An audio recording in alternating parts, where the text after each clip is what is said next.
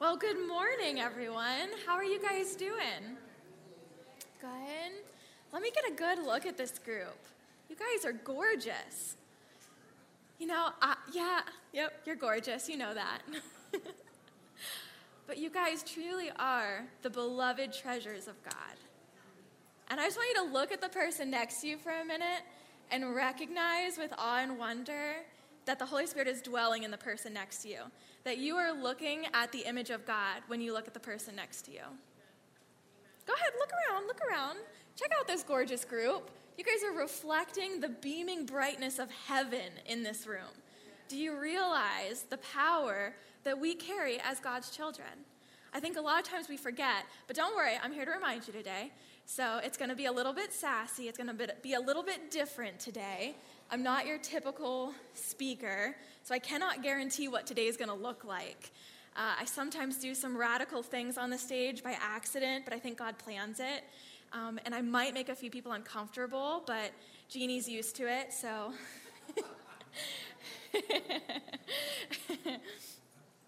But I really am so excited to be with you guys here today. And if you don't know me, my name is Katie Zelliger. I just got married 2 months ago to that wonderful worship dude right there.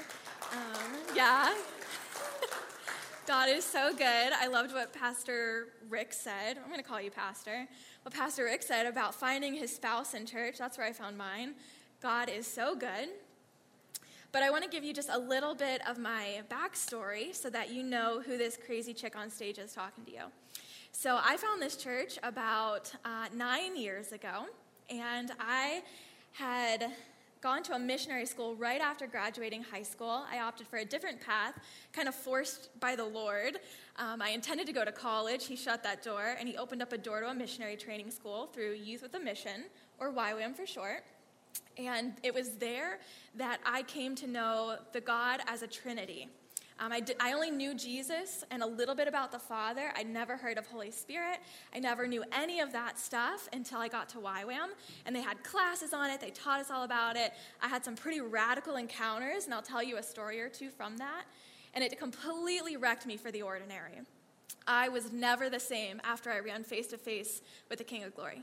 I was wrecked. I was done. I'll probably get a little wrecked today, too, but that's okay, right? We're all here to get wrecked by Jesus. Okay. So I was with YWAM for several years. After my training course, I decided to join staff. Also, funnily enough, forced by the Lord. How many know that when you surrender your life to the Lord, He asks you to do things you don't want to do, but it's for your good and His glory. So we do it, and we grow, and we cry through the process. But He's glorified, and He takes us from glory to glory with Him, right? Yeah. So I ended up living on a remote island for 3 years in the Caribbean Sea, and we were situated in a rainforest between two tribes. One tribe was animalistic and tribal in their beliefs. They had witch doctors. They chanted all night long, sending curses on us. We had some very interesting encounters with demons walking around in tangible darkness on our property, and we had to do spiritual warfare at an insane level that you only hear about in crazy books from the 80s or 1700s or stories that Alan tells. And then on our other side was another tribe that had syncretic Catholicism. So they had mixed their animalistic views with Mary and God and Jesus, and they created their own version of religion. And they were a very different people. They were called the Nobe people. I might tell you a little bit more about them later. But that formed me and who I am today, living on a remote island between two feuding tribes, chanting and cursing us all night long. And so if you don't have faith at that moment, you either will or you'll die. And so that definitely formed me in the fire. And so I eventually came back here, home, and I started to minister more with this church. They grew me, stretched me, pulled me, pushed me into places I wasn't ready for, but they saw that God said I had potential and was ready for. And so they brought me onto their leadership team, and I've been on their leadership team here for 5 years now, and 2 years as assistant pastor. So why do I tell you all of this stuff about me? First of all, I haven't met some of you yet, so I thought it would be good to get to know each other. Maybe we can share coffee later, and you can tell me your story, because I would love to hear yours. But I also tell you this because Evangelism is my passion. I am crazy about Jesus. I am so in love with him, and I love to talk about him. And so to get to convey to you guys in a message today about how to transfer your love for Jesus into a way to evangelize is something I'm insane about. I want to help you feel equipped and encouraged and capable to share about the love you have from God and that you have with Jesus. So hopefully I can transfer that to you today, that you'll be encouraged to step out and pursue the lost. So last week, Alan talked to you a little bit about evangelism, and he hit some of the basics for us. Now, Matthew 28, 18 through 20, if you've been a Christian for a while, you've probably heard this. This is our great commission from Jesus. And he says, Jesus came and told his disciples, I have been given all authority in heaven and on earth. Therefore, go and make disciples of all the nations, baptizing them in the name of the Father and the Son and the Holy Spirit. Teach these new disciples to obey all the commands that I have given you. And be sure of this, I am with you always, even to the end of the age. So first thing I want to point out here is that as Jesus sends us, he doesn't say, go without me. Okay? He's not saying, go do it and report back. I'll stay here. I'll kick my feet up as a hoity-toity boss and let my minions do the work. He doesn't say that. He says, you're going to go, but I'm going with you. Okay? You're going to go do this, but you're not doing it apart from me. Okay? Keep that in mind. The second verse I want us to look at is Mark 16, 15 through 20.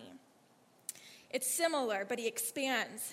He says, and then he told them, go into all the world and preach the good news to everyone. Anyone who believes and is baptized will be saved, but anyone who refuses to believe will be condemned. These miraculous signs will accompany those who believe. They will cast out demons in my name, and they will speak new languages. They will be able to handle snakes with safety, and if they drink anything poisonous, it won't hurt them. They will be able to place their hands on the sick, and they will be healed. When the Lord Jesus had finished talking with them, he was taken up into heaven, and he sat down in the place of honor at God's right hand. And the disciples went everywhere and preached, and the Lord worked through them, confirming what they said by many miraculous signs. So the second thing I want to point out to you through this is that as you preach the gospel, it's going to be accompanied with power. Amen. We don't want to just talk about the kingdom. 1 Corinthians tells us that the kingdom of heaven is not merely a matter of talking or eating and drinking. It is a matter of power, love, and righteousness in the Holy Spirit. And so as we share the gospel, we want to couple it with the power of the Lord. But how do we get the power of the Lord? Well, we look at Matthew 28. He's going to be with you. He is the all-powerful one. And if he's always with you and he's always all-powerful, what are you lacking? We lack nothing. Okay? So, I need you to know that these two verses are a command for us. They're not just an invitation, and they're not just a suggestion for us. It's not a good idea. Jesus wasn't just a teacher that had some cool ideas and concepts that could possibly help the world and promote good humanity on earth, but this was our Lord speaking. And when the Lord says to do something, it's a command, not just a suggestion. Okay? And so he tells us that this is what it means to follow him. And if we love him, as we say we do, then we'll obey his commands. John 15:10 says, when you obey my commands, you remain in my love, just as I obey my Father's commands and remain in his love. Now, I want to talk quickly about the difference between a command and an obligation. Okay? George Jennison says, the concept of obedience has become shrouded with a connotation of negativity. When we think of obedience, we normally infer this feeling of obligation, of doing a task apart from a desire or a longing. We associate obedience with obligation rather than fulfillment. But when Jesus walked on the earth, he carried out a very different lifestyle of obedience. So here's the thing. When we obey God, it produces love and fulfillment. But while we do work out of obligation, it produces fear and death. Let me say that again. When we obey, when we choose to obey, it's a decision, right? It comes from a place of love. Love, in order to be love, has to be a choice. Obligation isn't a choice, it's forced, right? It's a have to do. So when we choose to obey, we produce love and fulfillment. But when we do out of obligation, it produces fear and death. 2 Corinthians 3:6 tells us that the law brings death, but the Spirit gives life, okay? So when God commands us to do something, it is this beautiful invitation to come deeper with him. He's inviting us into this intimate place with him. He's saying, come and see what I have planned and be a part of it with me. He's not just saying, I hate when you have fun, stop that, be more serious. Actually, I'll tell you a fun fact. I was on a bus ride one time talking to Jesus saying, I wish these Christians were just more serious. They're always laughing and they're always like crazy and like getting all flighty and in the spirit. And I was like, just they were more serious. And he said, Katie Ann, seriousness is not a fruit of the Spirit. And I was like, I repent, Father. So here's the thing. He wants us to be filled with joy. He wants us to be filled with this intimacy with him. And so he invites us into this place with him. This command isn't just a stop it, be more serious. It's that I have something much better and I want you to see it. So if you'll do as I say, you'll see. I want to show you, but you have to come and do it my way. So he's inviting us to know his heart deeply. And I'm sure you're thinking, wait, where does this go and how does it connect to evangelism? But we have to understand the Father's heart and how he feels in order to reach his people because he knows them best, okay? So let's pause for a second. Can God trust you? If you think about yourself and the way you talk to God or the way you talk about God to other people, if you were God and you looked at your life, would you trust you? Don't answer that. But I just want you to consider that. Can God trust you? Are you trustworthy? Not just in man's eyes, but in the Lord's eyes. Can he reveal truth to you? Can he reveal the treasures of his heart to you? Can he reveal secrets to you? So when I was looking, there's this verse, Psalm 25:14 in the Classic Amplified Version.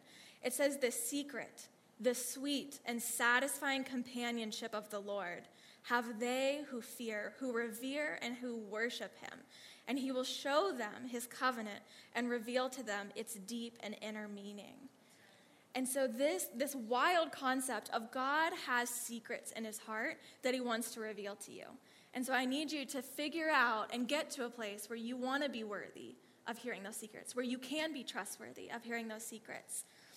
Now, the fun thing about this word secret, I'm a little bit geeky, okay? I like to go deep dives on Hebrew and Greek and understand the lexicon, okay?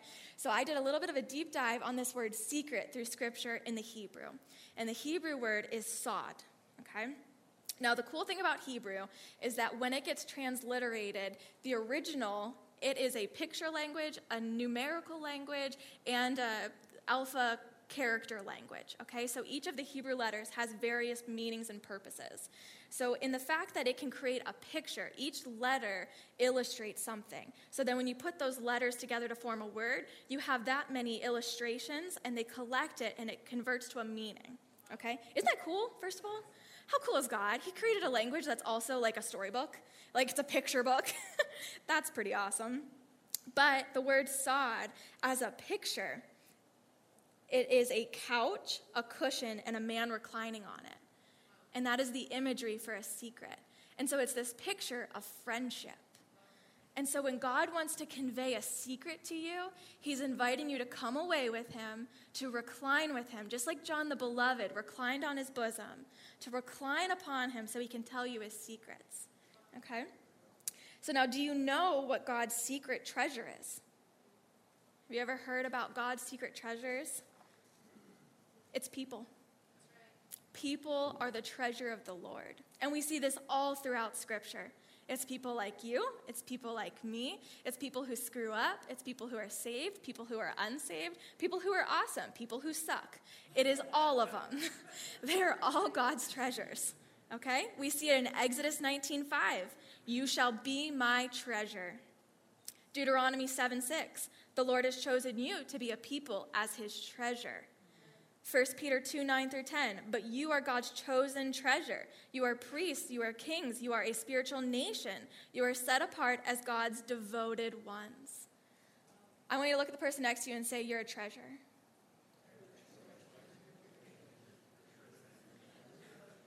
Yeah. Now I want you to look at him again and say, I treasure you. Do you receive that? Are you receiving that in your heart? That you are a treasure of the Lord and that the person next to you is also equally treasured? Can we just recognize that we're all on the same footing here, whether you suck or saved or not saved, whatever, you are treasured, okay? Because if we can hone in on this one concept, you can do evangelism. If you can't hone in on this, don't even bother sharing the gospel. You need to understand the love of the Father's heart. The Father's heart looks at you and goes, you're my beloved. I'm in love with you. Whether you're sick, whether you're a mess, whether you haven't put real clothes on or showered in a year, you are beloved. And so as we recognize that we are the beloved of the Lord, we can look at others and recognize they, even in their messiest of situations, are the beloved of the Lord. And it's only from that place can we begin to speak to them and share the gospel.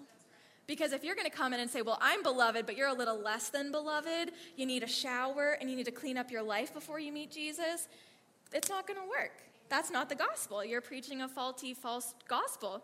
That's not okay. We can't do that. And so we've got to get there ourselves. And that's why you're here today, right? Okay, good. Cool. So let's look at Luke 15. Luke 15 is this incredible parable about all things that are lost. All the lost things. Lost sheep, lost coin, lost loved one. Even if you just think about it in those terms, God cares about what you lose. He cares about all things that get lost, whether it's an inanimate object, a person, or a beloved pet. He cares. Okay, but let's start at the beginning. I want to highlight verse 1, because whether you realize this or not, sometimes we skip these introductory verses thinking that it's not really that important, it doesn't have any meat to it, but it really gives us the context for why the meaty passages are so meaty and delicious. Okay? So verse 1, now the tax collectors and sinners were all drawing near to him. Who were drawing near? Sinners. The sinners were drawing near to Jesus. And it says, and the Pharisees and the scribes grumbled. Who grumbled? The Pharisees.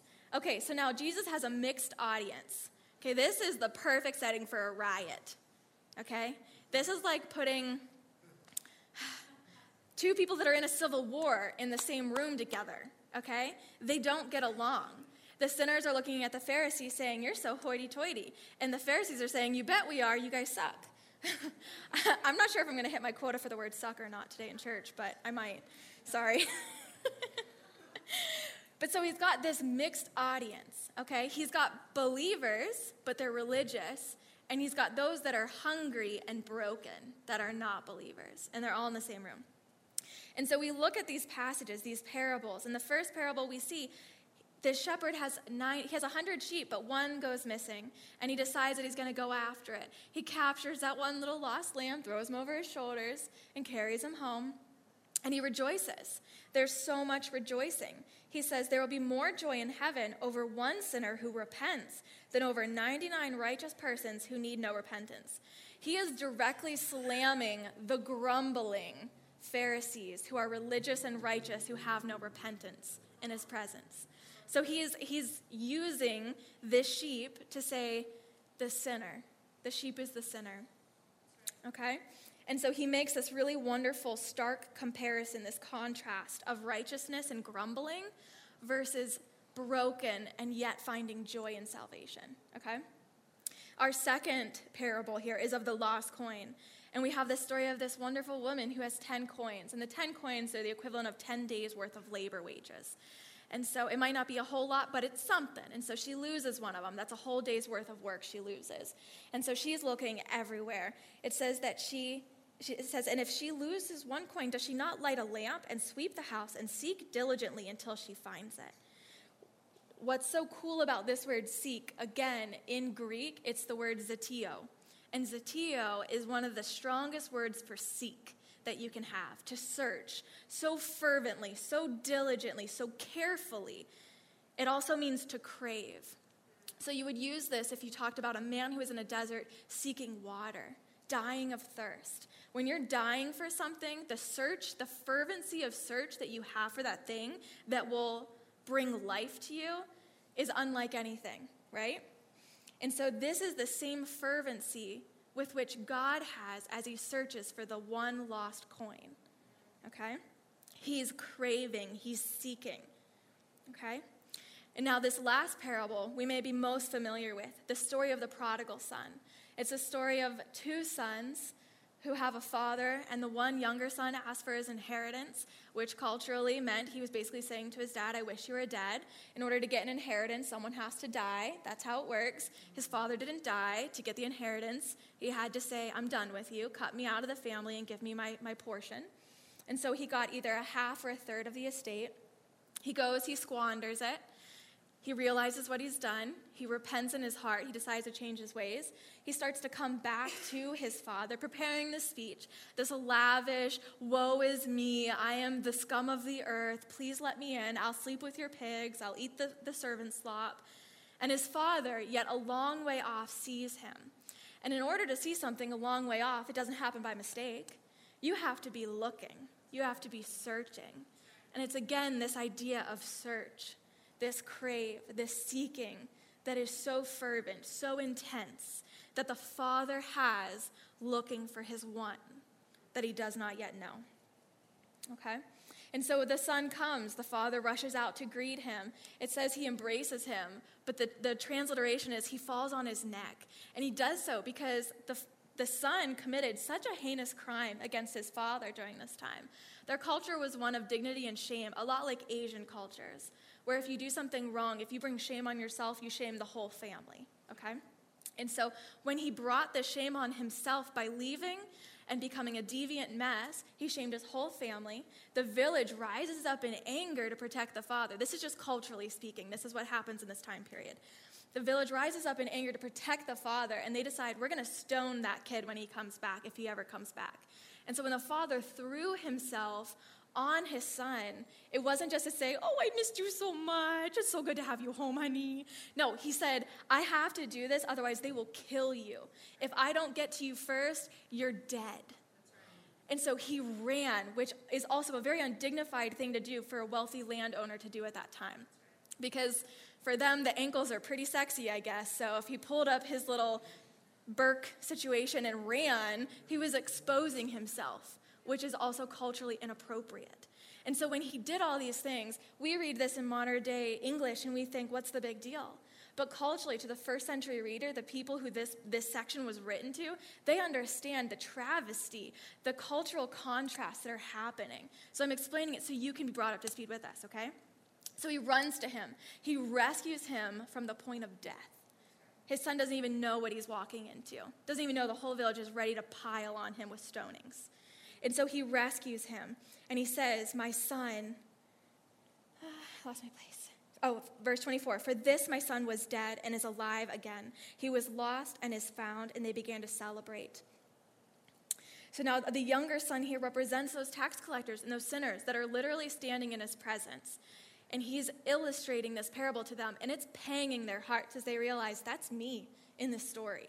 Do you ever hear someone tell a story and you're like, is the pastor talking about me right now? Who told him what I'm going through? That's what Jesus is doing to them. They're going, how does he know? Okay, and the older son is representative of the Pharisees. And interestingly enough, as Jesus is telling the story, while the crowd is mixed, Jesus' intended audience for this parable was the Pharisees. He was trying to get them to understand, you're already at home with me. Everything I have is yours. You could have anything. You just have to ask. He's saying, I need you to see your brother. Your brother is still in the world. Your brother is far from me, but he's still my son, and I need you to see the value and the worth that I see in him. And the father in the story attributes this worth and this value by putting on him a fresh robe. He calls his servants, and he gets them to put on him he says, bring quickly the best robe and put it on him. Put a ring on his hand and shoes on his feet.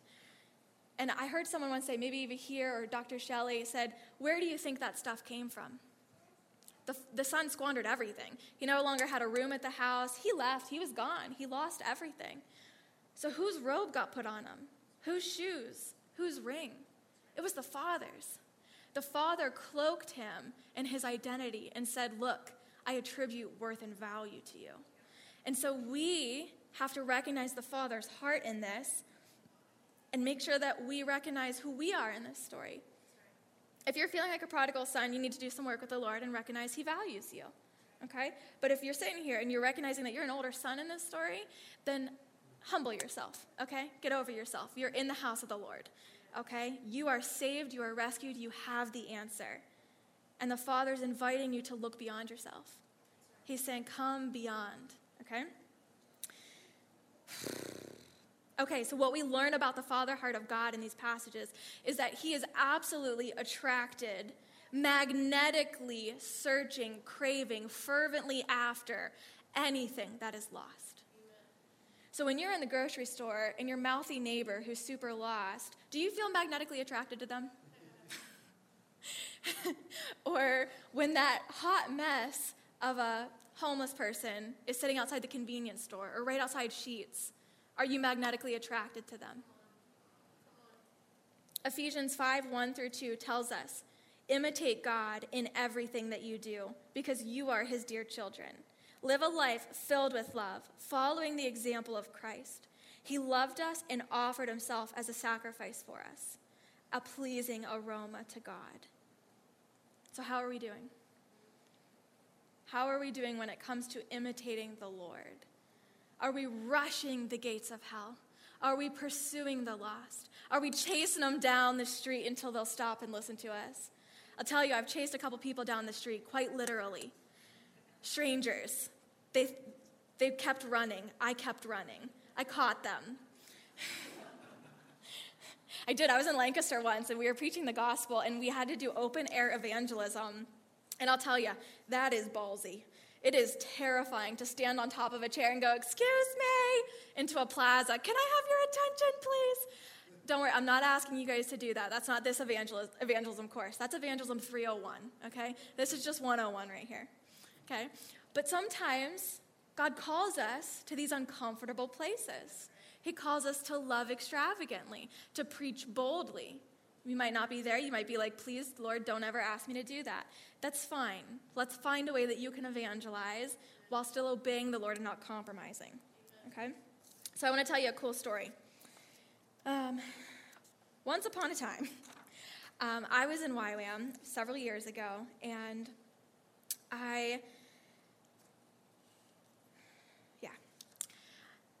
it was the first week in YWAM, and I was super fresh. I was very conservative. Like I said earlier, I didn't grow up with a lot of knowledge of the Holy Spirit. I knew God. I knew reverence, holiness, religion. I did not know that God was real, per se, tangible. I didn't know he was a real person. I didn't know I could talk to him, pray, that it could be a dialogue, that he would talk back. And maybe you're still in that new zone where you're like, wait, God talks back? He does, and if you're up for it, buckle in, because it's a bumpy ride. He'll tell you some things that you didn't know you were ready to hear or weren't. But I had this really cool encounter that rocked my socks off, and I pray happens to you too one day. So, like I said, I was conservative, so I see all these people worshiping, jumping, dancing, waving their hands, and I think, they're a crazy lot, and I'm not ready for this. I'd like to meet with the Lord, but it's going to have to be on my very limited capacity. And so I sat down in the aisle at this church service, and I was hiding, tucked away in the corner, and I just prayed, and I closed my eyes, and I said, God, if you're real, would you meet me here? Just a simple prayer.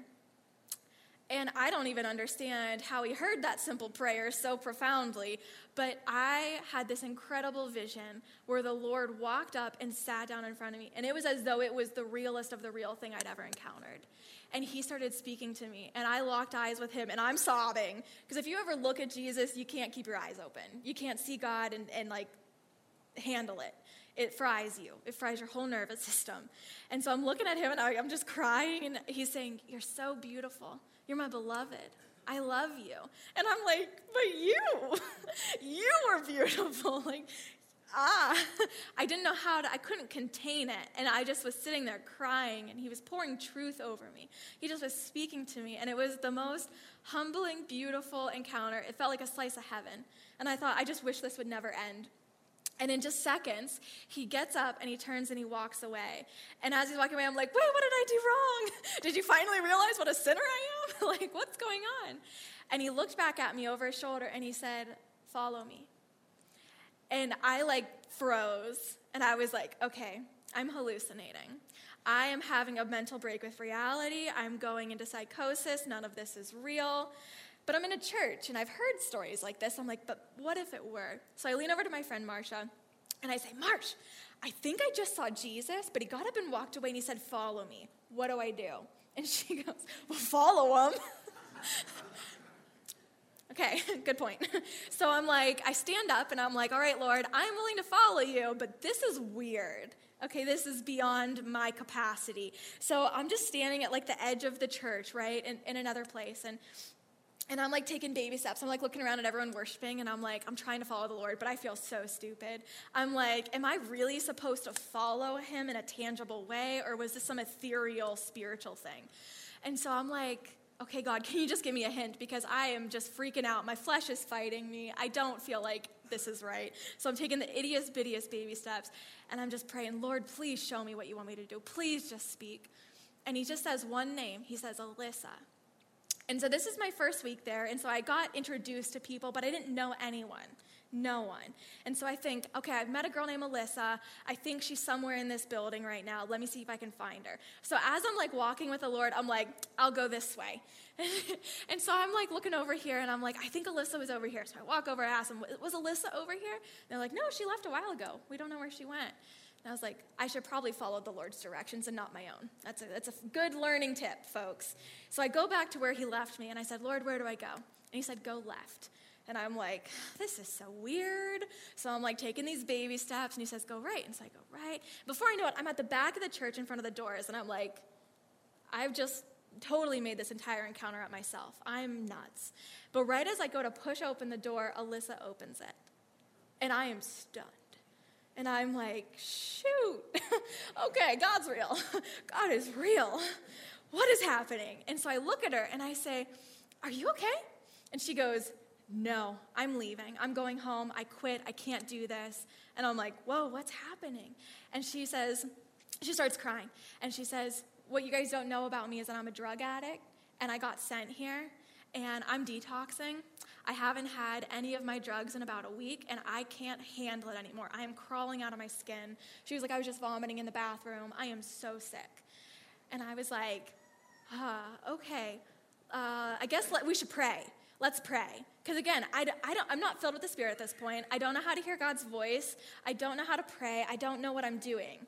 This is all new to me, okay? So I sit her down, and I pray with her, and I just pray the best that I can at the time. Nothing flowery, nothing cool, no these, thys, thous, just whatever I got at the time. I whip it out, and I'm like, please, God, you did this. You brought me here. You brought her here. Make it happen somehow, Jesus, please. And we just say amen, and she's like, it's gone. It's completely gone. Every detox symptom in an instant was removed from her body. God miraculously delivered her. Instantly. And so this crazy encounter taught me a couple things. Number one, it taught me that God is real, okay? That he is super duper real, and that he loves us so extravagantly. He loves us so deeply and intimately, more than we can ever imagine. And number two, it taught me that following him means loving others. It means serving them. It means seeking them out. It means being humble. It means going low, going to the places you don't know how to go to and going anyways, being willing, being open, being available.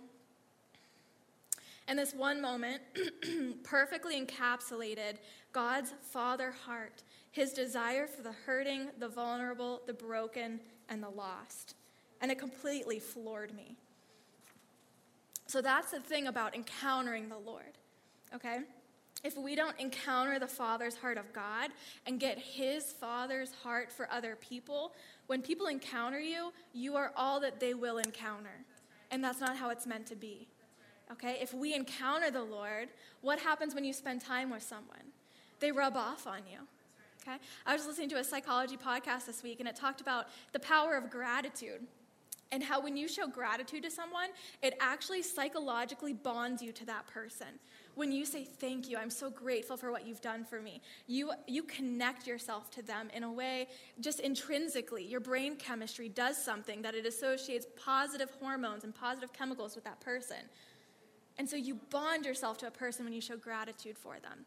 Okay? And so when we encounter the Lord, when we worship him and praise him, you are actively bonding yourself to the Lord. Like he created our chemistry this way. How cool is that? So he did this on purpose that we would be connected to him. That way it's not so hard to get close to his heart. You know, Psalms 100 verse 4 says we enter his gates with thanksgiving. We enter his courts with praise. Who would have thunk that science would have proved that? That's pretty neat. But so anyways, we want the people that we encounter to have an encounter with God when they encounter us. Not just us. We don't want them to have a flesh-to-flesh encounter. We want them to have a spirit-to-spirit encounter that rocks their socks and transforms them. Amen? Do y'all want that? Are you interested? Did you sign up for this? I guess is what I just heard. I see some eyes rolling, some I guesses.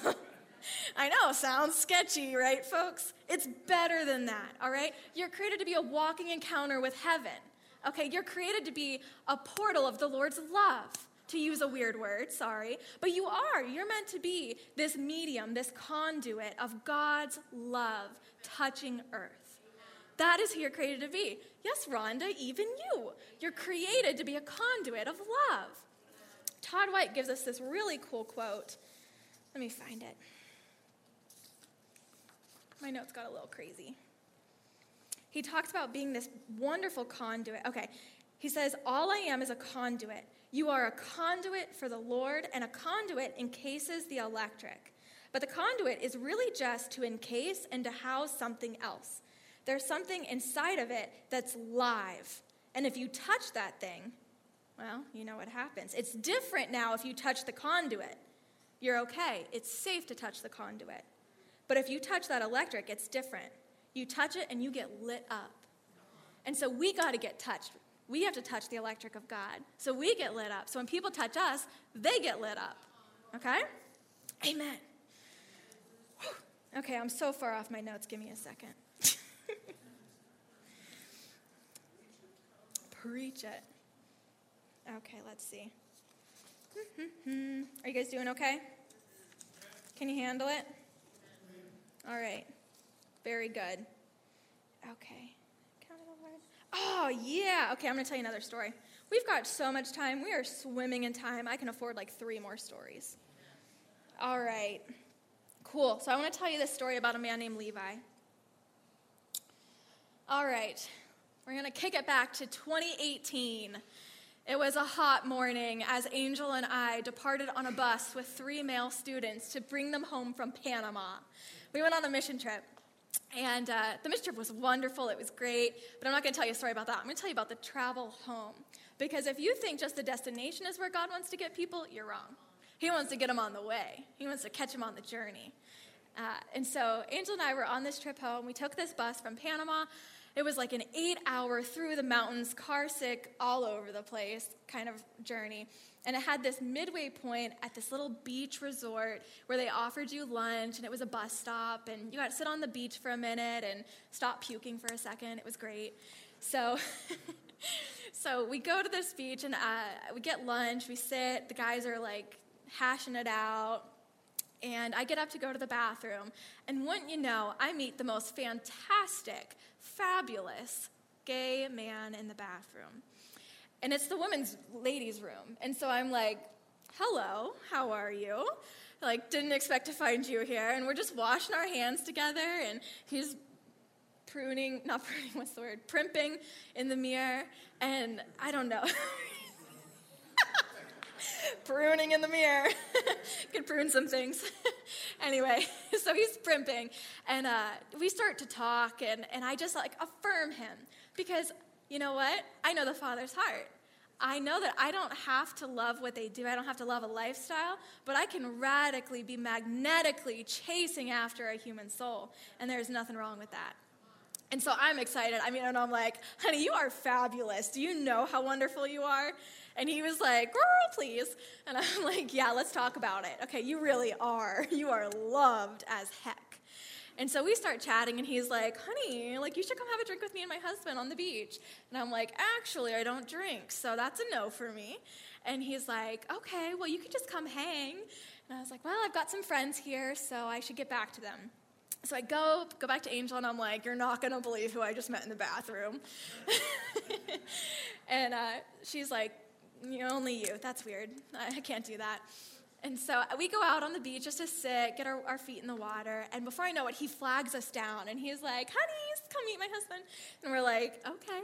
So we go over, we start talking with him. And before you know it, he just starts opening up, okay? I mean, he's a cocktail in, so he's flowing. And so he's telling us all about his work life and his famous business in New York City and just how he's on a search for peace and meaning and purpose. And I'm like, ding, ding, ding. Those are the magic words. He is open. He is looking for something, and I know what he's looking for because every person has this gaping hole in their heart. Whether we recognize it or not, we are all gaping. And until we have Jesus come and close the gap that he was created to close, then we have a gaping wound in us. And it will continue to gape, and we will try to stuff it filled with all kinds of awful, evil, worldly things, thinking we can fill the gap ourselves, right?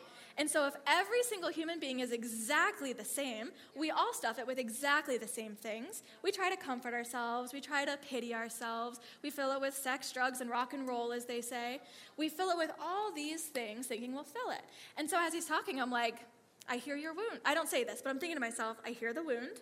I hear what he's filling it with. And so I'm praying, God, you're created to fill this gap. How do you want to fill this gap? Because God always wants to fill the gap. That was the gap filler. That's the gap filler. So he is always, always, always, always, I promise you, always wanting to fill the gap.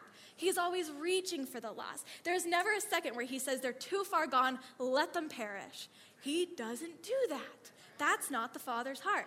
So if you get to a place where you say, that's enough, and you just wash your hands of them, you're in sin, repent, and pursue them again, okay? So the Lord is reaching for him. So I say, God, how do you want to reach him? And he says, just listen. And more often than not, God will tell you to shut up and listen, because he doesn't need you to say something. He needs you to be an example. He needs your life to be the Bible. He needs your love to be the portal to him. Because if someone's just around you and your whole energy, the way you talk, the way you hold yourself, if you have a smile, if you're kind, if your eyes are sweet, they're going to notice that you're different. You don't even have to say, I love Jesus, plaster a billboard to my forehead. They don't need to see that to know who you are, okay? And if they've got evil in them, that evil spirit in them knows way before you even open your mouth who you are, okay? So they can recognize. So I just said, God, how do you want to fill the gap? And he said, just listen. And so we ask questions. Tell us about your life. Tell us about your husband. How did you guys meet? Da-da-da-da-da. And he's just gushing. People love to talk about themselves, and people will always tell on themselves. And so if you want to find out how to love them best, let them tell you, okay? So you let them talk. So he's telling us his story. We're listening. And then he finally says, so what do you guys do? I'm so glad you asked.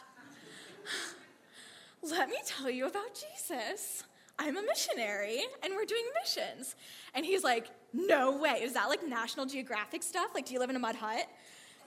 And I'm like, close. Yeah, pretty close. But it's okay, because that's what he understood. That's okay. I'm not going to make fun of that. That's the best he's got. And so I was like, yeah, you're close. It's like that. So we're talking, and he just is loving the pure love that he's receiving. And before you know it, we say, like, well, do you know God?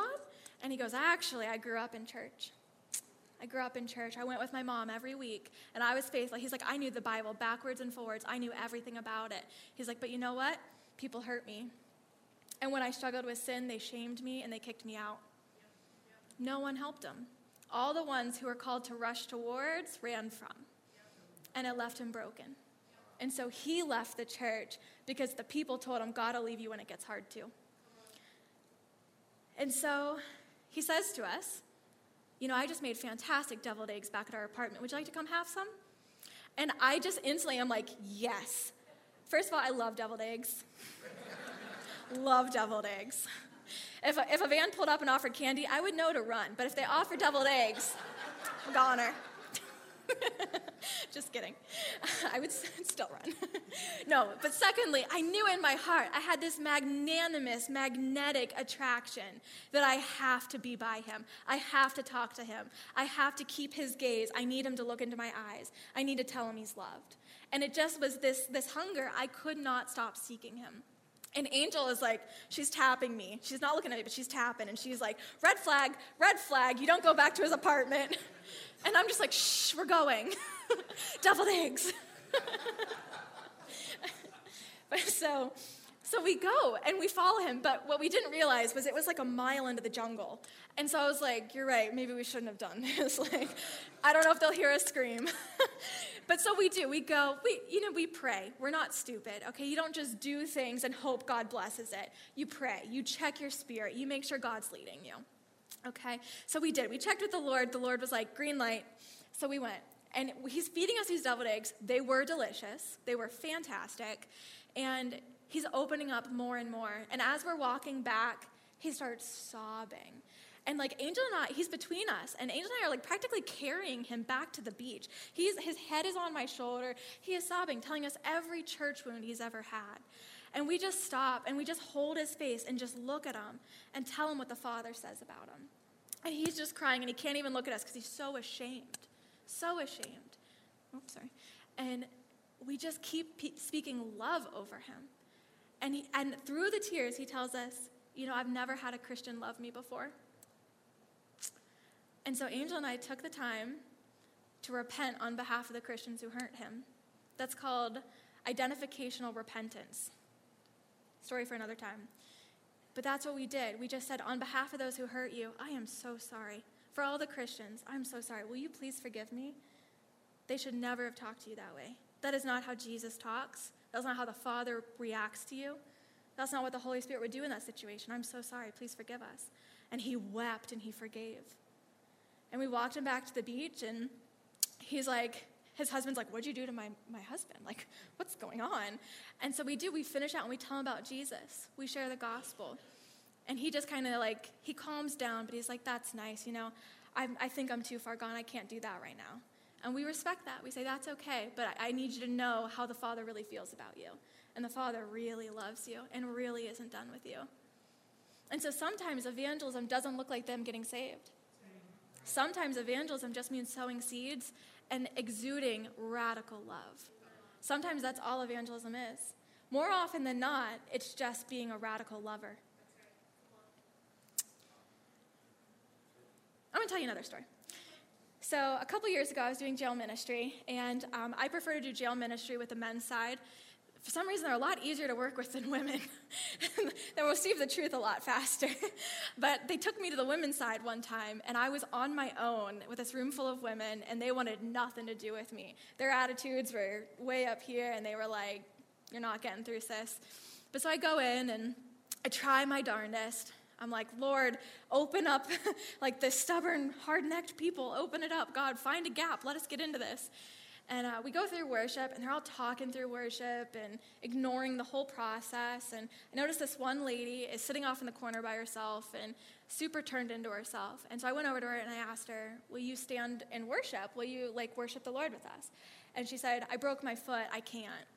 I said, oh, when did you break your foot? She said, 2 years ago.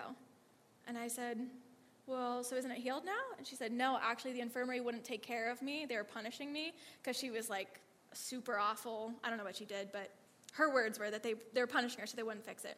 And so it healed incorrectly, and she can't stand on it. She can barely walk on it.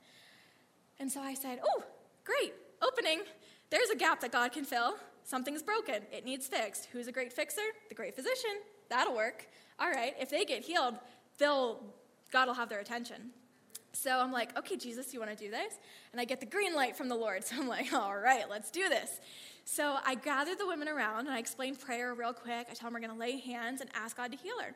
So we lay hands on this woman, And we start to pray for her. And she starts crying and freaking out. She is manifesting unworthiness and shame and rejection, and all this stuff is coming to the surface. And I'm just there speaking truth while the women are praying over her, telling her what the Father says about her, who her true identity is, what heaven knows to be true about her. All of heaven is echoing scripture over all of us. Jesus at the right hand of the Father interceding for us. What's he interceding? Truth. The word of God. He's proclaiming righteousness and victory over us. And so I'm just tuning in. Father, what are you saying about her? What is Jesus praying over her right now? Show us, Holy Spirit. And so the Father he's showing us what to pray, what to say. So we're praying it and saying it to her. And she's like, I'm on fire. This is so weird. What are you doing to me? What's happening to me? They usually freak out at first. That's good. That's fine. Let them freak out. When our bodies collide with the supernatural, it gets weird. That's all right.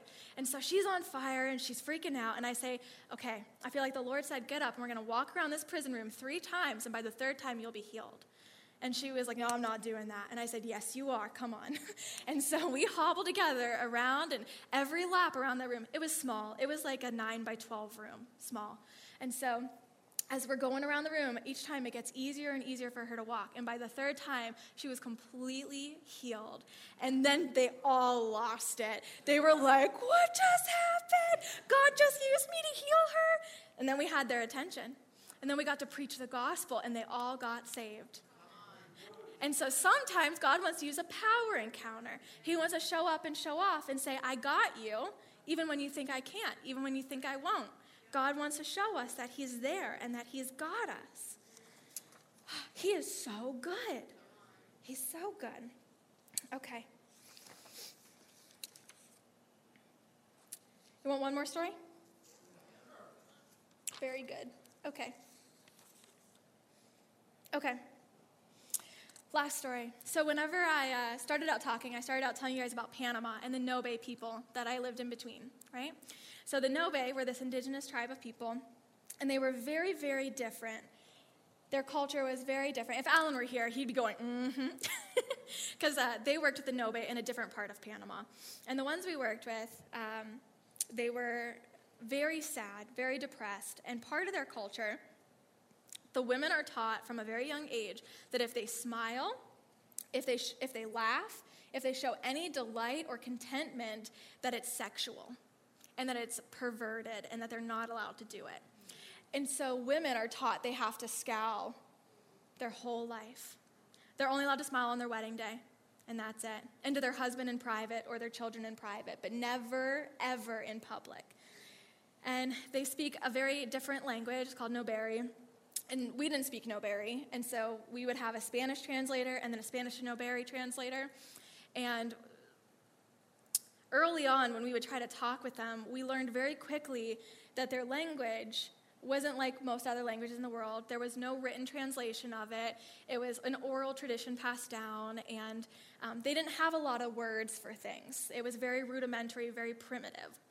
So we would try to talk about things, and they'd be like, there's not a word for that. Pick a new word. We'd say, well, how about grocery store? And they'd say, we don't got a word for that either. Store? I can make something up. And so they would have to tell a story in order to get the point of the word. So they would say, that place you go to, square, roof, people, pay, money. And they're like, oh, okay, that place. So they didn't have all the words we have in our language. That's important to know. So when we first got to the island, we obviously had a huge heart for them. We researched about their culture. We learned about them as much as you can online. We were hungry to love them.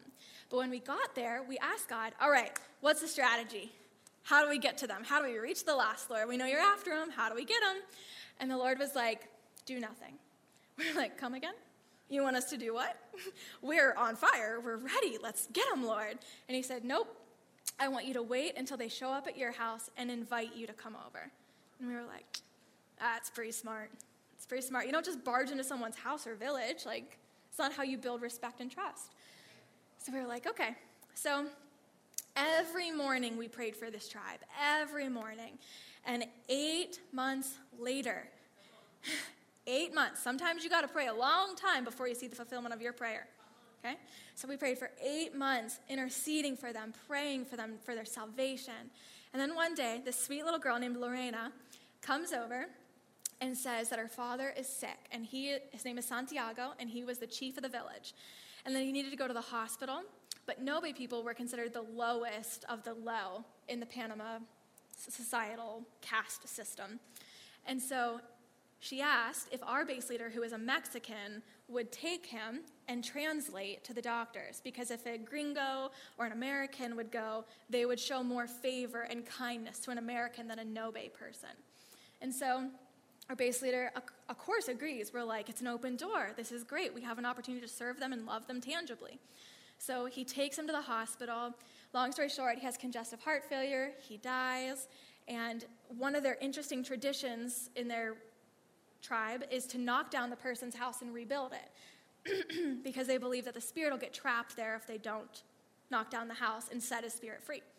So about a week after Santiago dies and they decide to knock down the house, Lorena comes back. She's his daughter. And Lorena says, we need a place to live. Can we come live with you? Sure. Yep. This seems like a good idea. Let's get them. They're living with us. That's free game. It's like when someone walks into church. Free game. If they're not saved, they're going to be before they leave. Like, that's free game. That's how I see it, at least. Like, you're on my turf. So they move in with us.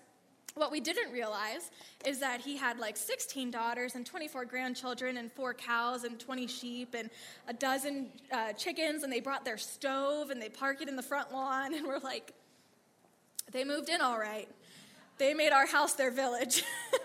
We're like, let it be so. It's fine. So they move in with us, and we're like, all right, let's start doing Bible classes every day. We'll take care of the babies. The other women will teach them Bible. And so Santiago's wife, Susana, gets saved. She's now the matriarch of the village. So what the matriarch says goes. Now, one kind of evangelism is called top-down evangelism. Top-down evangelism is where you seek to find the most influential person over a group of people, and if you get that person to know the Lord and to believe in the Lord, typically everyone else after them will follow suit. So I don't know if you remember, a few weeks ago we showed that video of the leader of the Satanic church in South Africa got saved. You want to know what's happening in that church? I bet they're all getting saved. If the leader of the Satanic church gets saved, what is his people? What is his flock going to do? Our leader just defaulted to our arch enemy's religion. I bet they're going to go with them and realize the truth. So that's top down. So Susanna gets saved. So it starts to funnel through the rest of the tribe. So her daughters start to get saved. Her granddaughters start to get saved. Not only the women moved in with us. The men worked in the city during the week, and they would come on the weekends. That was how they made money. And so after they rebuild the house, they all go back. And now that all of the women are saved, Lorena comes back again. And she says, we would like to offer an official invitation for you to come to our village and host a worship ceremony that can be a unity ceremony between our two tribes, she said. In Spanish, translated through Noberry back to us in English. And so we're just flabbergasted at the way that the Lord decided to deliver an entire village of Nobe people. Floored. Sometimes I'm still floored. Like, this really happened. This isn't a story. Like, I lived this. This really happened. And so that Wednesday, we decided to host a unity ceremony between our two tribes. And so we go over and we host worship. We preach the gospel because now all the men are there. Or maybe I guess it was Friday or Saturday, probably not a Wednesday. But the men are there, we preach the gospel, and then we offer healing. We do like a mini altar call in this tiny little rickety on stilts house over the water. And the men start to get healed. Their backs are healing, their spines are straightening out, like crooked parts of their neck and bones all start to pop back into place at the name of Jesus. So now the men are saved and healed and delivered. The whole village is now saved. And so as we're like, this is incredible. This is incredible. One of the things I forgot to mention in part of telling the gospel is that they didn't have the words for redemption or forgiveness. Those were two words that didn't exist in Noberry language. And so we would try to explain it as we preached it, and they still received the gospel. They believed in Jesus, and when they saw the miracles, they couldn't doubt it. It was a tangible manifestation of God. You know, they had prayed, they had done their syncretic, their animalistic, and nothing ever worked for them. So when something finally worked that actually filled the gap, They had a revelation, this is real, this is true, this is reality.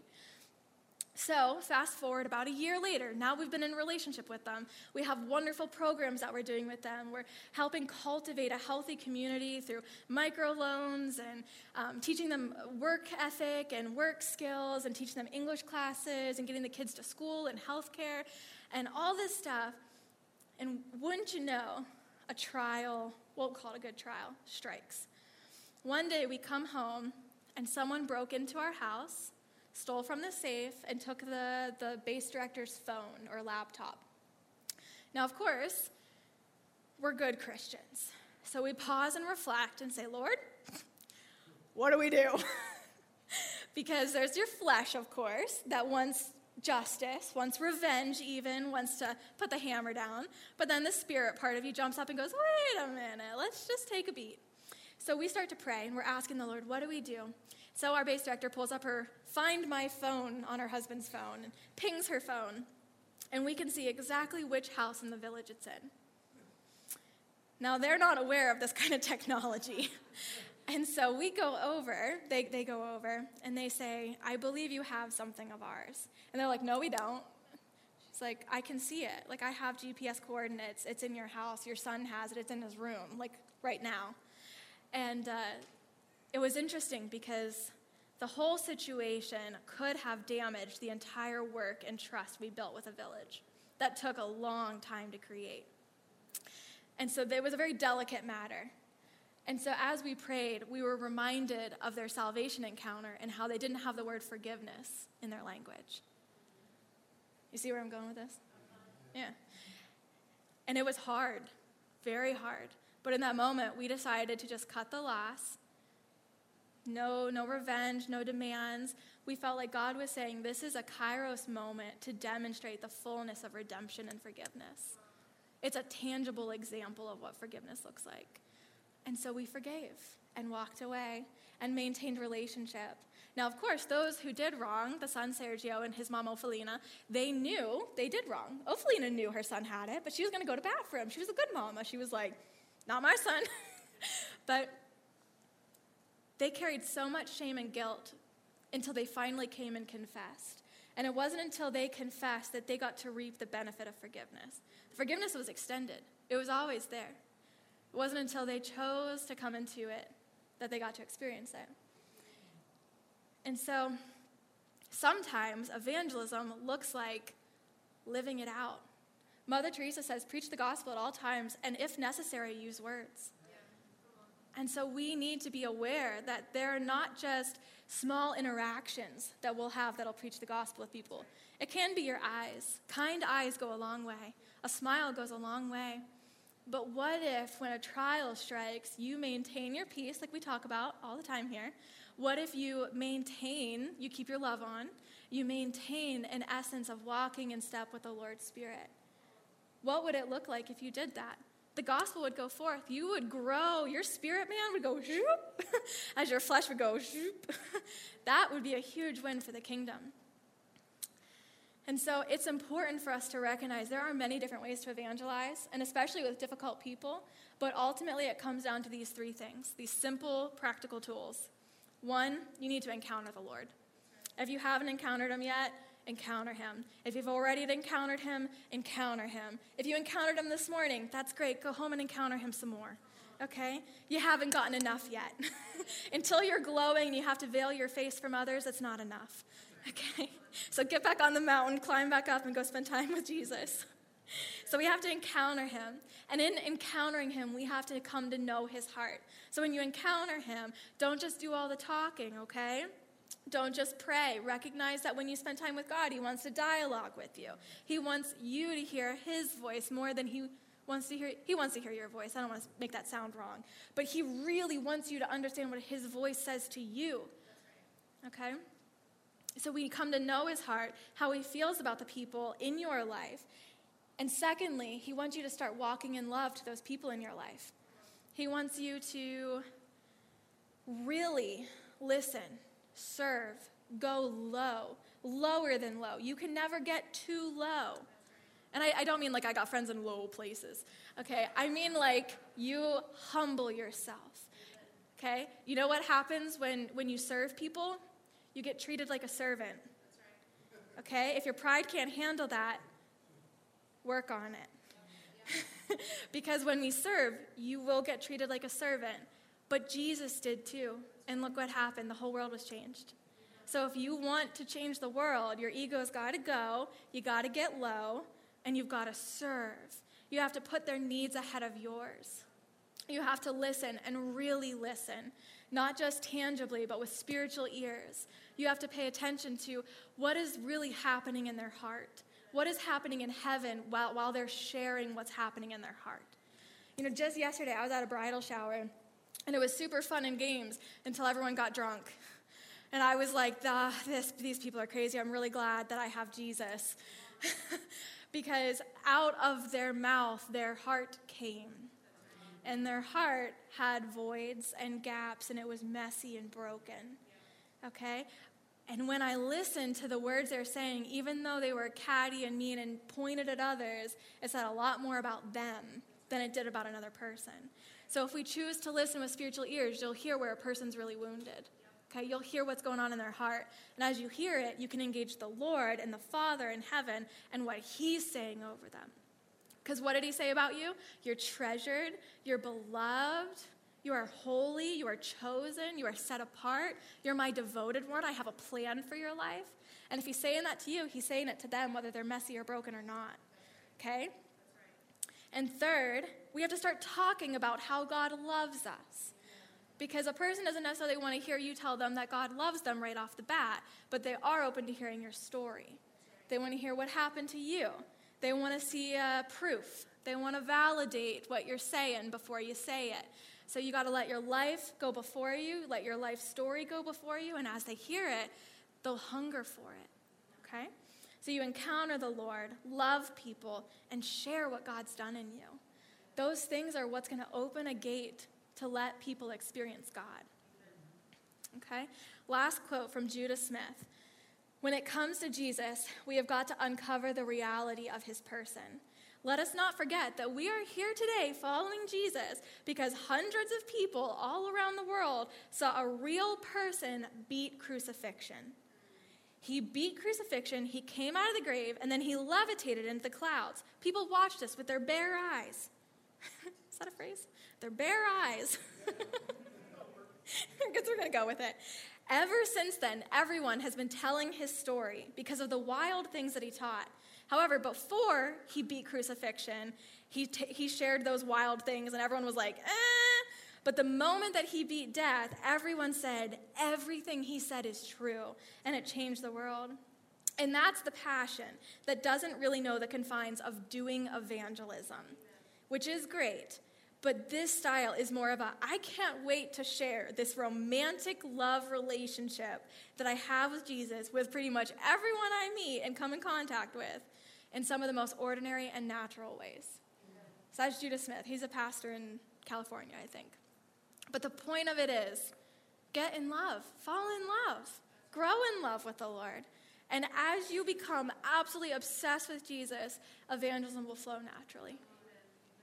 All right, will you stand with me? Who's ready to love some people? Woo! Yeah, that's right. All right. Yeah. If you'll just put your hand on your heart with me. And I just feel like there's some people that need to reconnect with the truth of God about who he says you are. So I want you to just take a deep breath. And if you struggle to hear that you are a treasure of the Lord, I just want you to pause for a second and in your heart reflect on it. The Father says you are special. You are holy. You are seen. You are heard. You are not overlooked. You are not forgotten. You are treasured. You are the buried treasure of the Lord. And so if that's you, I just want you to whisper to yourself, I am God's treasure. I am your chosen person. I am your beloved. I choose to let you love me. I surrender the wall that I built to keep people out. Yeah. God, we surrender our hearts to you. God, we need to let you love us. I recognize those places in me where I have to let you love me. I can't push you away. I need to draw you in. And so, Father, will you move in such a way in our hearts today that we would know that we are your treasure? And Holy Spirit, would you bind up all of the lies of the enemy where he would try to tell us otherwise? God, we silence the voice of the enemy in our lives. We reject his lies, and we replace them with your truth, Father, that we are your holy, beloved treasure. And Father, would you radically change our hearts? Would you transform us into a people that are magnetically attracted to anything lost? Father, open our eyes to the things happening around us. Open our ears to hear the hurts and the wounds of the people we speak to. Father, help us to see them, not just as they are on earth, but as you see them in heaven. You see them as son and daughter forever and always. God, and you're calling them back to you. So, Father, would you help us to partner with you? Would you help us to walk with you? Would you help us to engage with you, Father? We don't want to do this ministry without you. We don't want to run ahead of you or lag behind, Father, but help us to see your heart and move in step with your Spirit. Father, give us a love that burns for the lost. Give us a love that burns for our neighbors, for the homeless, for the smelly, for the sucky. God, help us to love our coworkers, our boss, our students, our banker, our postman, our truck drivers. God, help us to love them. Help us to be Christians when we drive, when we go to the grocery store, when we're at home with our kids. God, change us. We desperately need you. And then let us go with you and change the world. Help us to change the world. In Jesus' name we pray. Amen. Y'all are world changers, so get out there and change the world. Amen. Woo-hoo. Thank you for listening to this message from Du Bois Light and Life Church. We hope you're blessed by it. To hear more messages or get more information about Light and Life Church, please visit DuBoisFMC.org or check us out on Facebook.